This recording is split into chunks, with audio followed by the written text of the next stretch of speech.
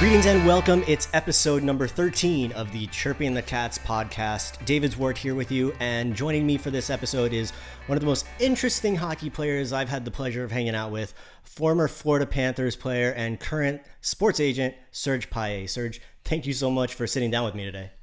David, it's a pleasure. Great seeing you. Great having me on your show. I've always enjoyed our conversation, the exchanges over the years.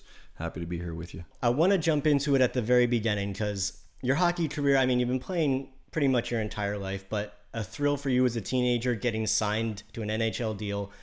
And right after that, right after Florida signed you, you received some of the hardest news that anybody could receive, getting diagnosed with Guillain-Barré, which is something that I wasn't really that familiar with at all until knowing you. So what was that? I mean, 17 years old, right, was when you were diagnosed? I was actually, I just turned 19. Just turned 19. Okay, so you were signed when you were 17. Correct. Okay.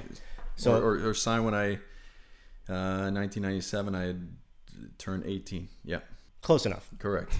So you're just getting your pro hockey career started, and all of a sudden, like, you wake up one day and you can just tell that something's not right, and that kind of snowballed into something that almost cost you your career.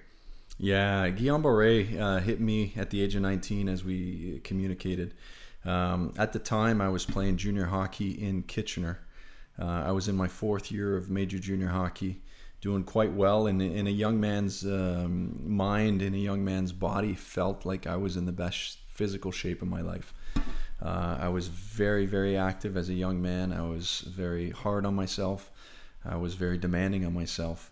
And I was striking with Guillain-Barré syndrome, an autoimmune disorder where my body's immune system attacked the peripheral part of my nervous system.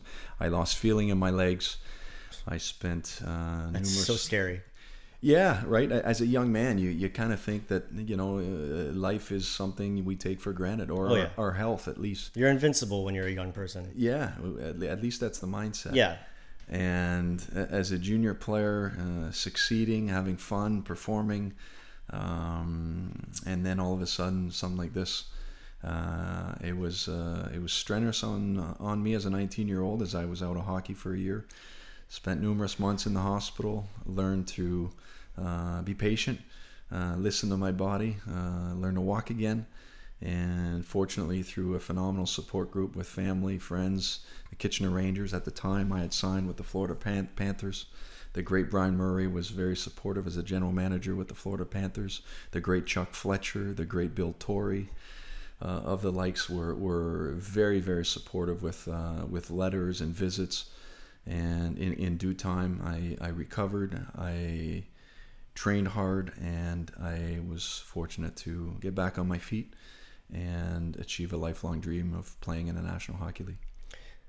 Your hockey career kind of took off a little bit once you got back on your feet. Once, I mean, it's a phrase, but I mean, almost literally got back on your feet, got back in your skates, and you're able to get that going again, and eventually making it up to the NHL. Like, how gratifying was that to not only make it to the NHL, which is amazing enough on its own, but to overcome such obstacles to get there?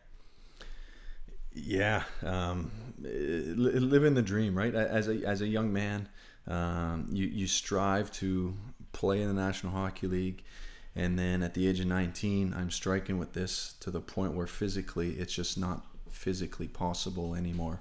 And the thought of taking your time, going through a specific schedule, reading it day by day, being obedient to that schedule.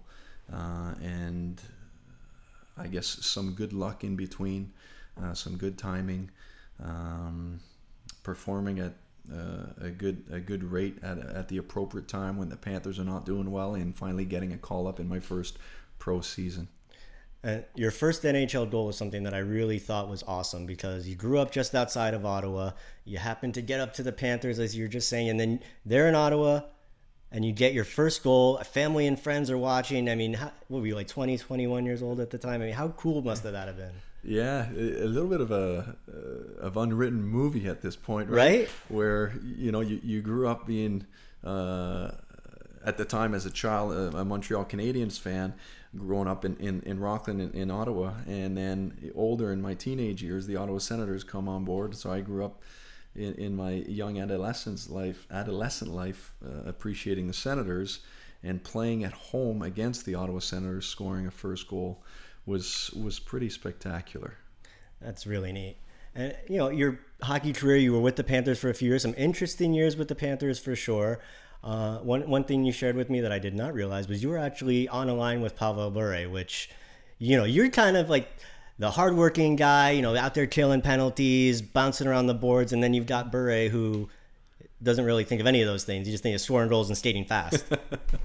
Fast is an understatement. Yeah, correct. Pavel Bure was quite the athlete. We were fortunate enough to have him in the early 2000s. Again, Brian Murray had acquired his rights in a trade with Jovanovski at the time. I remember reading about that trade on the bottom line of ESPN. That's how we got news back then. That's no right. Internet, no Twitter. I was like running around my house. Hey, oh my God, we just traded for Pavel Bure. That's right.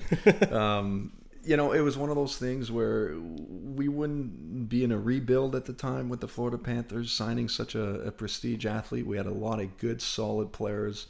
Victor Kozlov, Marcus Nielsen coming in from Sweden, the veterans like the Sillingers and the Rob Niedermeyers, the Ray Whitneys, the Robert Svella, the Dan Boyle was just on his way up. The Mellanby was a big part of that. The Olli Jokinens, Roberto Luongo and net. Right, we had a phenomenal roster. Scott Mellanby, our team captain. Yeah, like we're talking about some really key components to a potential very special team.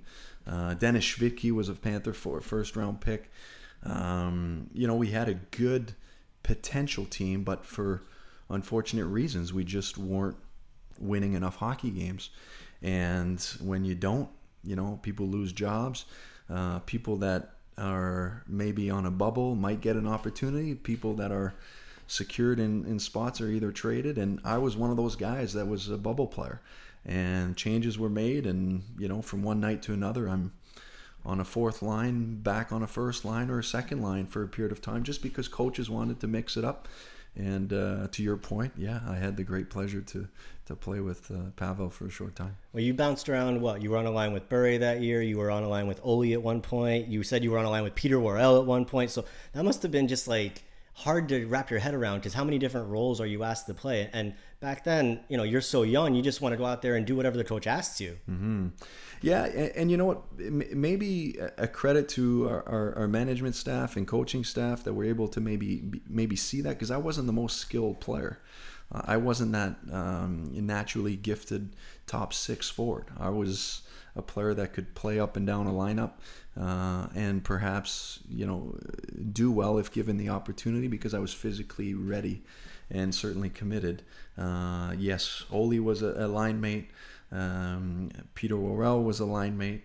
I was fortunate to play with almost everybody in that lineup, including the Igor Larionos, who we talked about earlier as well. In his brief tenure with the team. Correct. So, as I look at the team roster over the years, I think to myself, man, I played with pretty much on that roster that particular year, or another particular. I played pretty much with anybody on that roster too. Now, one thing I wanted to ask you about was, I know towards the end of your career, you ended up in the DEL in Germany. And I've spoken with Billy Lindsay about, because he played over there too. And he describes such a different, I don't know, even atmosphere, just like it's the way that they kind of set you up with everything. And I'm trying to come up with a word for it, but I mean, you lived it. So how would you describe it? As North Americans, we tend to focus on the NHL, the AHL on a pro level. And on an amateur level, we look at major, junior, and NCAA, or now so the USHL. And then you kind of are limited with your understanding of pro hockey in Europe, or even amateur hockey in Europe. And I guess the easiest way to explain it is every hockey country in Europe will and have their own elite hockey team. Right. Or I should say elite hockey leagues. Yeah. And major cities, whether you're looking in Germany, the Munichs, the Mannheims, the Berlins, the Dusseldorfs, will have their own hockey club that play in the DEL, which is the number one league. They'll also have a farm system that play in the DEL2, and so on, DEL3. They've built such organizations, phenomenal development programs. It's the same thing in Switzerland, in Austria, in Finland and Sweden. So every country there versus the continent here in North America is going to have their own league. And it makes it for great opportunities for, of course, the Europeans that grew up in those countries, because young elite players can usually tend to play in those pro leagues at an early age and play against men. A couple of them on the Panthers right now. Sasha Barkov, he played overseas pro. Dennis Mulligan played in the Swiss Elite League before coming over. So, there you go. Correct. For those guys that are very elite, have very nice opportunities because of the, I would say, greater opportunities for the local players, right? The different leagues in Europe operate under different import rules, and specific leagues are beneficial for their non-import players to help develop the local players. At the same time, there are great opportunities for import players that are not from those particular countries, to go overseas and continue their careers following their ECHL or AHL or NHL careers. This is an area that you've kind of become a bit of an expert at in your post-playing days career, because now you represent a lot of young players, many of which are in North America, but as we were talking about before, some of them are overseas, and you're helping make the jump over to the NHL, or hopefully the NHL, but into the NHL draft. Yeah, correct. Correct. We're a international sports agency. Our company is Unlimited Sports Management. We have an entity here in North America, which I manage, and we have an entity in Europe, which my associates manage, Patrick Piloni, Peter Casper, and so on. Ultimately, a great leg for us to have in our own team umbrella, to do the links between players that are leaving North America to go to Europe, or vice versa, Europeans that are coming here to North America for opportunities. To the draft, correct. We've got some really nice young players eligible for the draft this year. Yeah, that was going to be my next question. Like, is there anybody, that you're keeping an eye out with the draft just a few months down the road now? Yeah, this year, to name a few, the likes of Marco Rossi. He's an Austrian-born player, right? Coming in from a non-traditional hockey market. Yeah, not many Austrians.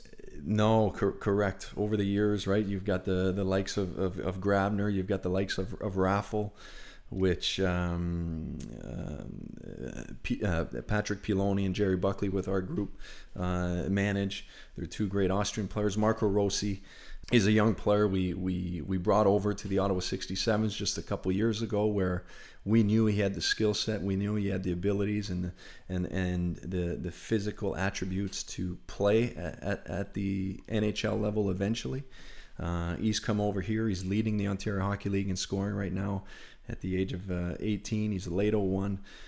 He's highly ranked, and in my opinion is a franchise player. Other Austrians, you've got the Timo Nickel playing in Drummondville, who's also a late 01. You've got Benjamin Baumgartner, who's an Austrian player playing in Davos in the NLA, having a ton of success, also eligible for the draft this year. You've got the David Meyer in Peterborough. You've got the Julian Payer, also playing in the NLA in Switzerland. You've got Asena Peters, for example, who's playing in Halifax, originally from Belgium, but who we assisted in getting his Austrian pass, competed for the Austrian national program this year. He's also an NHL pick for this June's draft. You've got the Sam Dubé, who's a German player who's played at the academy in Salzburg for years, playing with the Moosehead in Halifax as well. To name some of these strong European players playing in typically non-traditional hockey nations, right, that are taking advantage of those development programs at a young age. Some of them coming over here, competing at the major junior level, some over the years at the USHL level, and some, of course, taking advantage of their status as European players playing in some of those respective countries and elite leagues in Europe as well. How do you go about procuring as an agent? Because these are all teenagers, and as you described them, playing literally all over the world. How do you, as an agent, find them, sign them? This is something. It can't be very easy. No, correct. You know what? It's one of those things where we, as an agency, our staff, we tend to stay focused with the players that are very deserving, right? We want to work with people that are very deserving. What is that description? That description is pretty longfold, but the type of person that is number one, very loyal, two, very deserving in a sense that they are willing to put in the type of work that we're willing to put in the type of work for them. Not going to waste your time. You're not going to waste their time. Correct. And that goes a long ways when you're recruiting players at young ages, right? And whether they're 13, 14, or 15 years old, there's a lot of work. There's a lot of relationship built that needs to take place over the years. As I mentioned, there's not a country in Europe or here in North America hockey country that we don't cover. I mentioned Pat, who's in Switzerland and Austria. I mentioned Peter, who's in Austria. I mentioned Thomas, who's in Slovakia. I mentioned Peter, that's in the Czech Republic. Timo is in Finland, also covers Sweden. Our group covers the Russian market, the Belarusian market, and Mathieu, Jerry, and I covering here the North American market. We've got it pretty well done, under control, kind of thing. It's kind of fun though, because it's almost like scouting, right? In a way, at the very beginning, you're recruiting talent. You're establishing relationships. I'd like to consider myself a people's person, a relationship kind of guy. Yeah, you're all right. For me, hockey's a passion. I've got something to give back, one, for the game that's given me so much. I'm passionate about the game. I think I can give back and help enhance the development of young players that are trying to achieve what I once wanted to achieve. And ultimately, having the control of working with people that you want to work with versus people that you have to work with is something that I take a lot of pride in. So that pretty much covers that.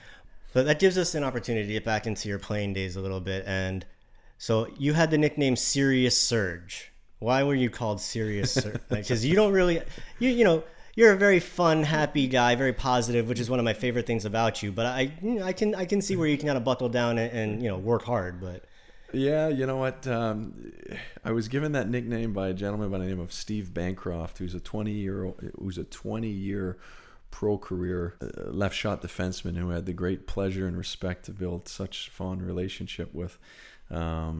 Steve played with the Binghamton Senators. He's played a long time in the American Hockey League, a former first-round pick of the Washington Capitals. Gave me that nickname in Binghamton in the early 2000s. We developed a good bond, and you know what? I think it was one of those things where during my career, as I alluded to, I needed to put in the time to be ready when those specific roles were asked upon. And part of that was my commitment to fitness. There was no way that anything, whether it was a distraction off ice or whether it was a distraction to take me off my routine, that I would bend in my playing career. And perhaps Steve gave me that nickname for those particular reason and being so serious in what I did. But ultimately, that's, I guess, part of my upbringing and my mother and father making sure that I work hard and can achieve anything that I set my mind to. Now, pre-game rituals, when you were playing, did you have anything crazy that you did personally, or did you notice any teammates over the years that did anything that was just, oddball or crazy off the wall? I guess I'll stick to the personal stuff. I was very committed to my dynamic warm-up, right? I was very routine-oriented. I stuck with what worked, whether it was eating the same meal the night before the game or eating the same meal the day of a game. I stuck with what worked with me. I understood my body, and I respected it, and it worked for me. I can appreciate being very routine-oriented. I get it. Trust me. Yeah. It's hard when you get thrown out of your way. Especially as a father today, right? And you know to that, being a great father yourself, David, it's routine in life is very valuable for somebody that is, one, either very committed to their work or, of course, very engaged with something they do at work. And it's certainly helped me in my playing career and certainly helping me today as a sports agent. Now, one of the things that I definitely wanted to ask you about, just as we went down the list of guys that you played with throughout your career, who are some of the best leaders that you were with in different locker rooms? What a great question. That's a loaded question. I was very fortunate to play with a lot of great leaders. I'll go back to the Scott Mellanby, who's our captain with the Panthers back in 2000. I just remember Scott being very vocal, but he was one of those guys that was vocal and was ready to back it up, right? Whether a message needed to be communicated or a message needed to be proven on the ice, he was ready to do that to benefit the team. Very unselfish player who's now with the Montreal Canadiens and assistant general manager. Of course, we communicated of the Igor Larionovs, the Roberto Luongos, the Olli Jokinens, the Roberts Vela, talk about a man of steel who never missed a game, the Ray Whitneys, the Rob Niedermeyers, and the Victor Kozlov, who led in a more quiet way, but led appropriately with their actions, who worked extremely hard and were very committed to not cut corners. I spent a little bit of time with the Ottawa Senators and the Daniel Alfredson in Ottawa. He's one of the better leaders that I've ever played with. The Wade Reddins, the Zdeno Chara, who's still playing, Mr. Ironman. The Chris Phillips, who led by example. The Mike Fisher, for example. The Brian Potiers. The Marian Osa. Just icons and people that people look up to. In my later part of my career, when I came back to Florida, you've got names like the Joe Nieuwendijks and the Martin Gélin, Gary Roberts, some pretty phenomenal, iconic players. The Anders Eriksson.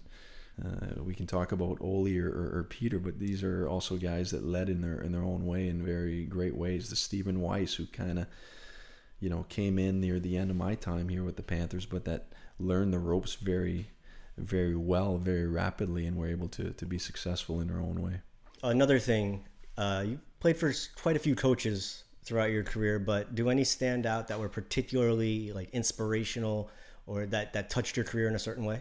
Yeah, you know what? I owe a lot to my parents, who were very committed to giving me and putting me in positions to succeed at a young age.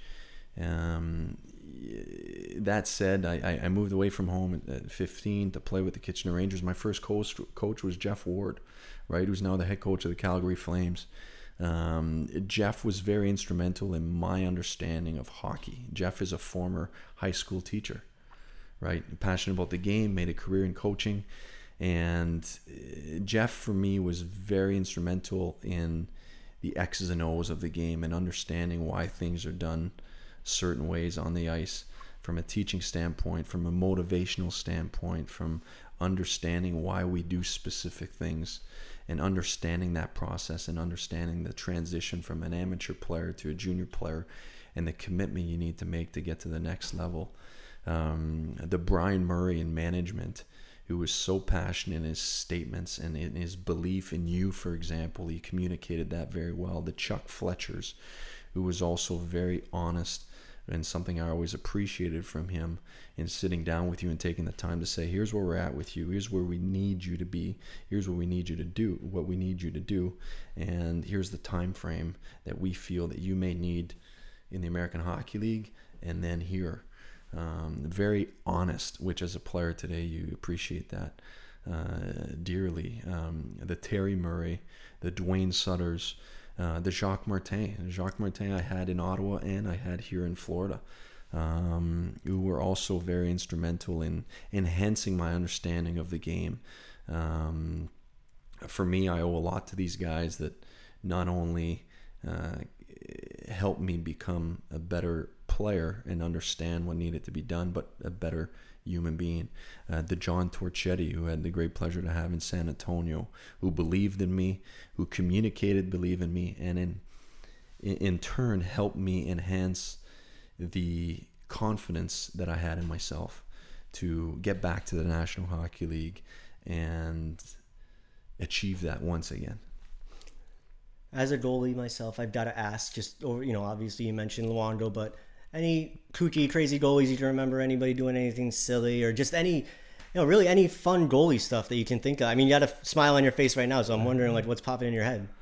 Yeah, well, you mentioned Louis. I've always enjoyed the relationship I've built with Roberto Luongo.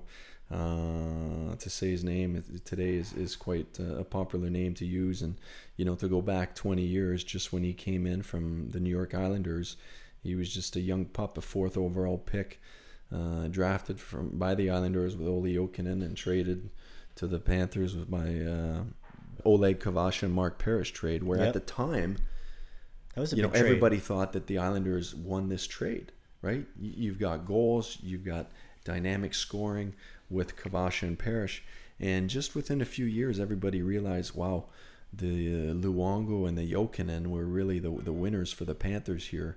And it just shows you a little bit of patience in young, phenomenal talent, such as in Roberto and Olli, can really enhance the development and growth of an organization. Roberto, a story, when he was single, him and I hung out a lot. We'd go to the beach on an off day, and I don't think I've been to the beach with him ever since he's been married. He's a very committed man, now retired, loyal husband, father, and just one of those iconic figures that I'm very fortunate to have played with and got to know over the years. I mean, for a guy, I mean, you can relate. You grow up in Canada, and then you end up making a life for yourself here in South Florida. It's an interesting dynamic to switch it up. Yeah, and there's a lot of us that have played here through the Panthers organization that have just stayed here for whatever reason, right?